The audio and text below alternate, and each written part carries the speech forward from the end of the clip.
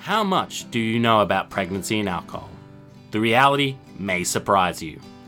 Alcohol exposure while in the womb may cause fetal alcohol spectrum disorder, or FASD, in unborn children. It is more common than many people realise. It may lead to lifelong physical and developmental impairments such as problems with memory, attention, cause and effect reasoning, and difficulties in adapting to situations. For such an impactful disorder, it is rarely spoken about in the popular media. This podcast will take you behind the scenes to chat with the people who understand FASD and find out about this surprising reality. Welcome everyone to the first episode of our little podcast. My name is Kurt Lewis, your friendly neighbourhood interviewer / podcaster. I'm sitting down with Louise Gray, the executive officer of No FASD Australia. Louise, how does it feel to be part of our first episode? Well, that's a big responsibility, Kurt, but I am glad that you are devoting a series of episodes to podcasts on FASD, because it is a really important topic and it will continue to be an important topic in Australia, because it's a disability that we are hearing more and more about, and people need to know a lot more about alcohol and pregnancy. Definitely. And if I can help facilitate that, then that would be awesome. So let's crack on with this. Tell us about No FASD Australia and about your role in it. Well, No FASD Australia actually stands for the National Organisation for Fetal Alcohol Spectrum Disorder. So many people do think it stands for No FASD, which is really just a happy coincidence and perhaps a play on the letters. But we are the national organisation, and we were founded 20 years ago by a parent and carer who was really one of those pioneer people in her field. She fostered a child 37 years ago, and she and her husband were both very experienced parents. So when they discussed some of their concerns about her developmental delays with the social services department at that time, they were more or less, sent off to parenting classes and really basically not really given the attention that they knew that they needed for this little girl. But as Sue herself says, she's very stubborn and she's very persistent. She basically went and sort of researched herself, realised what the problem was through the early days of the internet and getting onto websites overseas. So she effectively was a pioneer in Australia for fetal alcohol spectrum disorder, and has continued to play a volunteer role in the organisation which she founded, which now has grown into an online helpline for parents and carers. And we also have a really well-informed and well-curated website, and we provide a lot of resources to the general community and parents and carers. Anyone really who wants to know more about fetal alcohol spectrum disorder can find it on the No FASD Australia website. I had a look when I was first looking up fetal alcohol spectrum disorder online, and yours, No FASD Australia, the website was the second one on the page. So it's definitely a very big resource, and it's very useful for people who know nothing and just want to be informed about what FASD is. I was just wondering, how did you first become involved with No FASD Australia? I lived in Canada in the 90s and worked with foster children who had fetal alcohol spectrum disorder, so I was aware of it. And then in coming back to Australia in the early 2000s, I was completely struck by the fact that FASD or FASD was clearly around, but no one seemed to know what it is, and it wasn't even being named. So I came across Sue Myers, the founder of our organisation, at that point, and then went on to do some study in the field and basically joined the board of the organisation. And I think because fetal alcohol spectrum disorder is such a complex disability, you sort of learn about it, you stay in the field and feel very reluctant to let it go, because you know what a challenge it is for people, and people who are affected by it really need all the help and support they can get. Definitely. What are your goals for the future for No FASD Australia? Goals for No FASD Australia, I think, is to explore and strengthen the supports and the interventions that we can assist families with, because there's some proven practices and some promising practices, and there is a developing body of evidence about what works for children, families and adults living with FASD, but there's still a lot more work to be done. And, for us, that presents an area of great interest. I think research-wise, even though we are not a research organisation, we want to support the FASD Centre of Research Excellence in some of their research projects, because, it's very critical to have an evidence base on a topic like this, so that you're speaking with facts rather than beliefs. Definitely. I couldn't find many statistics, especially to do with Australia, with FASD. Yeah, a lot of people don't realise the prevalence of any disease can be quite difficult to determine, because effectively you would have to run some sort of screening test on, a whole population, or a sample population that represents the whole population. Australia hasn't done any of those mainstream prevalence studies yet, but they have been done in Canada and the United States, and Australia on average drinks quite a bit more as a nation than either Canada or the US. So it would stand to reason that our FASD rates would be at least the same, if not higher. And the rates in the US and Canada in mainstream populations, so we're not talking special populations or populations that are viewed as having higher rates of addiction or anything like that. We're just talking about the mainstream population, and it's generally accepted that it's at least 4%. The UK are saying pretty much the same thing. I think they've actually pegged it at they may have even said greater than 6%, but that's actually a lot of people. And if you're good at your sums and you multiply that percentage out across the population, it affects many more people than is currently realised. I was wondering, in your experience in working with people impacted by FASD, what are the major myths you found? What are the common myths that you hear about when dealing with people who are very unaware of what FASD is? There's a lot of myths in Australia in general about alcohol in pregnancy. So that's one of the most common observations, is people think that because there used not to be warnings, and in fact, up until 2009 in Australia, there were guidelines about the number of standard drinks that you could drink if you were pregnant, and advice that sort of implied that while it was better not to drink, it was still actually providing some guidelines about drinking. So I'm guessing what you're saying is your consumption of alcohol, there was no, they were saying that you're allowed to drink a certain level of alcohol? Yeah. I don't know. What is the safe level of alcohol you can drink while pregnant? Well, that's the $64,000 question, and basically there is no known safe limit. And in exactly the same way that you would not say to someone, it'll be okay to have one cigarette a day or cigarette a week. It's the same thing. It's a very small person inside a woman, and any alcohol is not going to be useful for that, or is not going to be beneficial for that pregnancy. But as to what leads to an FASD outcome, very broad general metadata studies point to 1 in 13 pregnancies that are exposed to alcohol leading to an FASD outcome.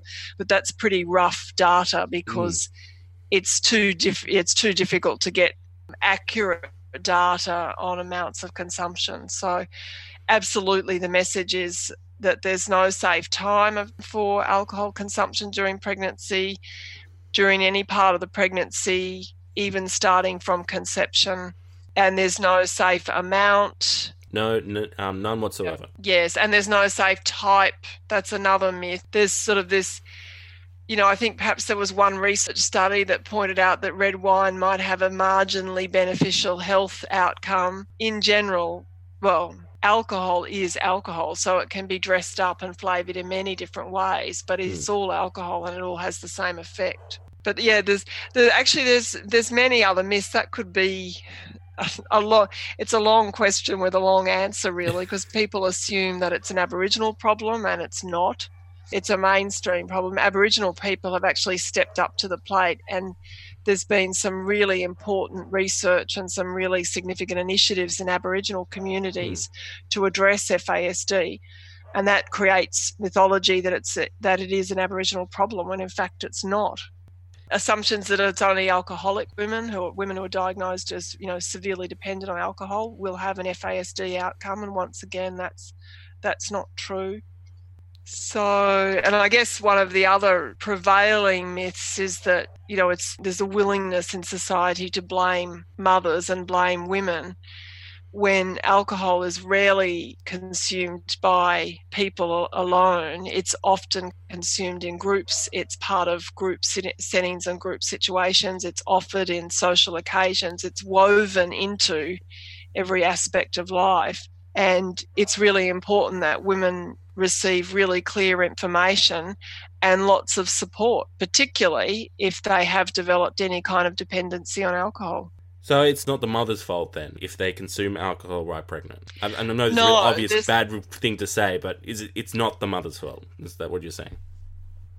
Yes, I am saying that it is an outcome of either a lack of information, a lack of awareness, poor information, receiving the wrong sort of advice and encouragement from friends. I mean, no one would encourage a pregnant woman to continue smoking. People are put under tremendous pressure to have a drink. It'll be okay. You can have one drink. I drank through my pregnancy. My child is okay. And there's those sorts of stories that people tell each other without any actual knowledge and not enough fact. It's not the right message to be giving. We don't give out a message that it's okay sometimes to ride in a car without a seatbelt. Exactly. Australians are very compliant. We always put seatbelts on. Generally, there's a very, very high rate of compliance with that type of legislation. Same with driving. Australia's had spectacular success in reducing the incidence of drink driving and raising people's awareness that that's a risk, and we need to adopt as a nation the same willingness to support healthy pregnancies that are alcohol free. Definitely, that sounds like something we definitely should do. I noticed FASD has just become more and more of a problem.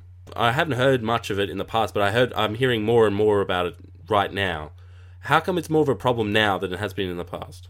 I think you're hearing more and more of it right now because organisations like No FASD and like the Commonwealth Department of Health and like the FASD Hub and many of the other child development services are doing their job, which is raising awareness. FASD was first identified in 1973, so it's a great mystery as to why 50 years later not enough impact has been made, and in fact the rates of alcohol-exposed pregnancy globally are actually increasing because women's consumption of alcohol is increasing on a global basis, even if there might be pockets in some countries where it's being reduced. But there's always been FASD, it's just that it wasn't recognised. Certainly historically there have always been people who are developmentally delayed, and it's now we know what much of that is, and it's even more important that awareness is there. I was looking on your website and I saw that you have this language guide. It's a very, very comprehensive language guide. It tells what language should be used when speaking about FASD. And it got me thinking, why is language important when discussing FASD? I think language is always important when discussing disability because, you only need to look back at ways that people who had a disability were described historically. So I think, realising that those kind of labels are very harmful and very hurtful. And certainly with FASD, some real damage can be done, because another myth with FASD that is that because it's not curable, therefore there's no point in doing anything about it or diagnosing it.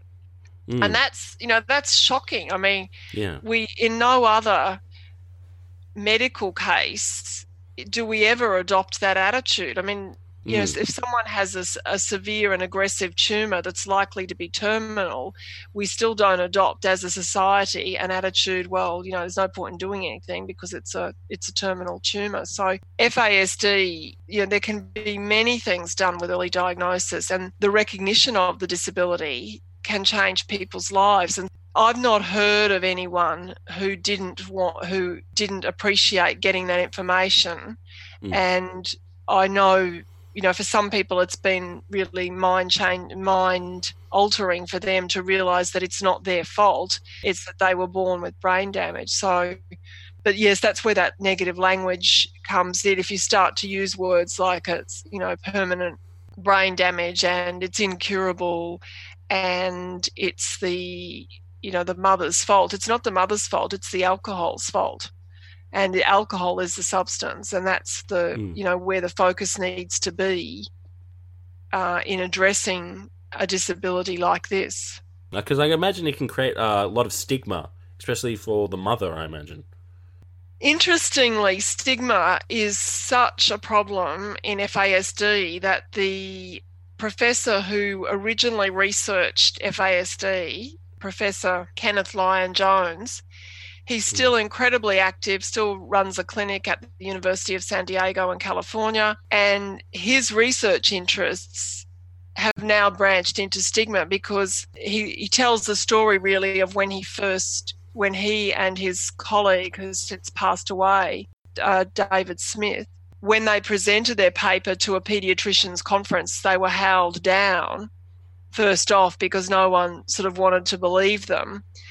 But they thought themselves that it would be a relatively easy fix once people realised that the research was telling the truth, and then some French research came out which reiterated the same results that Smith and Jones had. And he thought it would be so easily fixed, and he sort of realised that the complexity around alcohol in society and issues related to stigma and blaming mothers for it, all of those sorts of things have actually made the problem much harder to solve. I was just wondering, is there more that I could do or anyone listening at home could do as individuals or as like a community to prevent people from being impacted by FASD?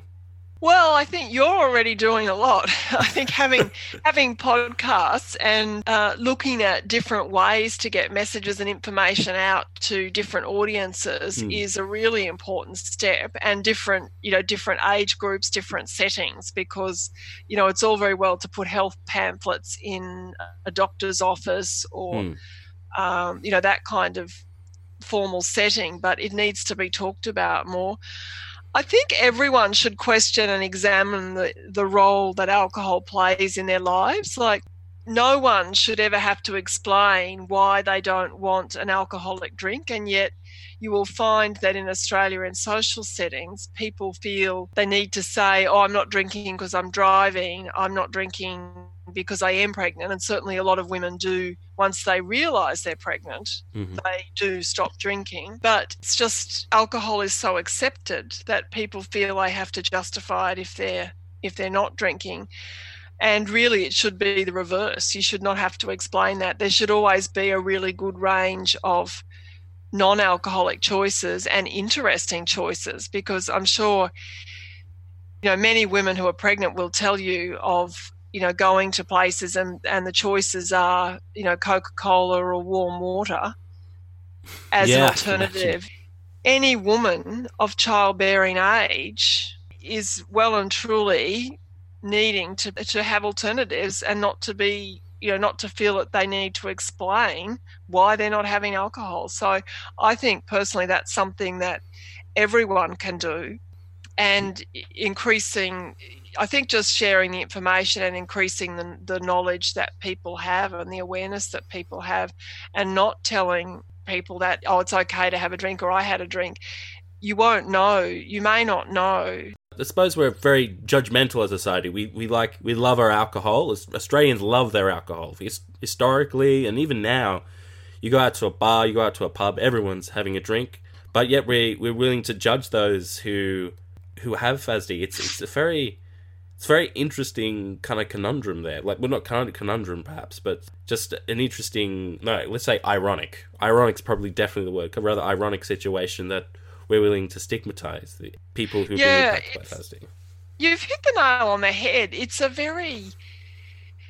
Yeah, I wonder too. It's almost like the greater support that alcohol has in society, the more willing we are to judge people who've had a negative outcome from it. But I don't know what the answer is.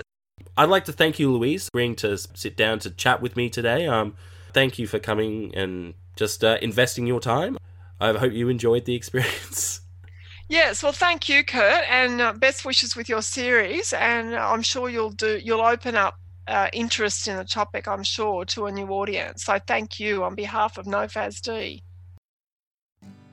Thank you for listening to this episode of Pregnancy and Alcohol, The Surprising Reality. Please come back next week for the next episode of our little podcast. Any questions about today's episode, then please check the links in the show notes for more information. Pregnancy and Alcohol, The Surprising Reality was brought to you by Kurt Lewis and NoFASD Australia. All rights reserved. For more information about NoFASD, then go to www.nofasd.org.au.